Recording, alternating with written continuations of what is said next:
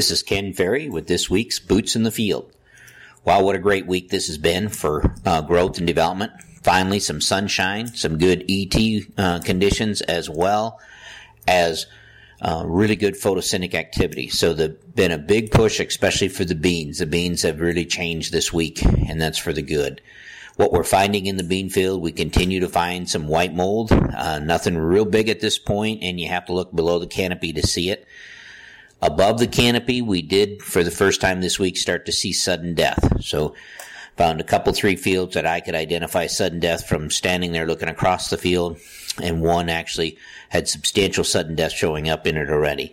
These fields are at R3, which if you remember from last year, the fields that were R3 that showed sudden death were the ones that got hit the hardest. If we can stave off any visual signs of sudden death until we get into that R5, R5.5, we survive it better.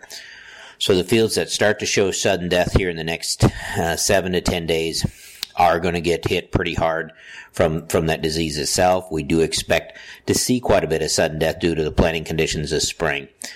Now, we do have a number of plots out, so we'll be able to evaluate how the fungicides actually are doing on this particular disease in itself. The disease side in the beans, Septoria mainly, and some frog eye. But other than the white mold and the sudden death, not a lot happening there. Insect pressure is pretty light. About the major insect issues out there that we have to deal with is a light dusting of aphids here and there. They don't seem to be creating any trouble or gaining momentum from last week. Probably a bigger concern you might see from an insect issue is grasshoppers. Some of these waterways are just loaded with very small grasshoppers that are easy to kill at this time. If you guys are thinking about managing these grasshoppers so they don't beat up the edges of the field, now's the time to spray them. When they get so big, they start ricocheting off the pickup when you're driving through there. It's pretty hard to stop. As I look at this bean crop, my mid-group 2s, my 2.5s, 2.4s are well into R4, and the pod set doesn't look that exciting. The base of that plant's going to be hard to add pods to. We're going to have to add them to the top itself. And they're not going to grow a lot more. They're going to add another 3-4 inches. So we're going to have some wide row early beans that aren't going to close, which you know what that does from a weed pressure standpoint. The mid-group 3s to late group 3s, the mid-group 3s to the late group 3s are at the end of R2 to the beginning of R3, and I see the potential for good pod set, especially if we can stack another week like we did here on the beans. But boy, if we could put 3 to 5 weeks like this together that we had this week, it would really change the bean crop. Out on the corn front, I saw everything from 0 yields to about 220 out there. As we get north of Route 136, we're checking more 140 to 200. If we get in the 136 range and south, we're seeing more fields over 200. Quite a change from last year when it was hard to find a field that would yield check under 200. This year it's going to be more likely to find more fields checking under 200 due to the amount of damage in the areas we got.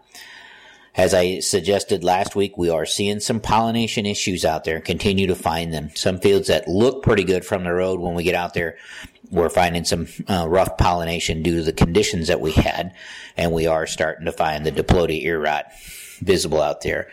The ears that we looked at last week that had white tips with yellow bases on them, starting to see them now go ahead and abort those white tips. So be careful when you're doing your yield estimates out there that you don't add those white kernels in with your yellow ones when you're making the count itself. Disease pressure in the cornfields is strong and is definitely higher than it was a week ago. So as we talk about most of these diseases increasing every 3 to 5 days or doubling every 5 days, that is definitely happening out there in the cornfield. So some of these fields that were moderate last week are pretty heavy this week in itself. So from a disease perspective, I think we're going to have a lot of disease to deal with because the fields that we sprayed 3 weeks ago, we could tell are starting to let loose, meaning the disease is starting to ramp back up. Again, we're looking at mainly gray leaf spot, northern, and eye spot out there that seems to be beating it around. Insects pretty clean in the corn.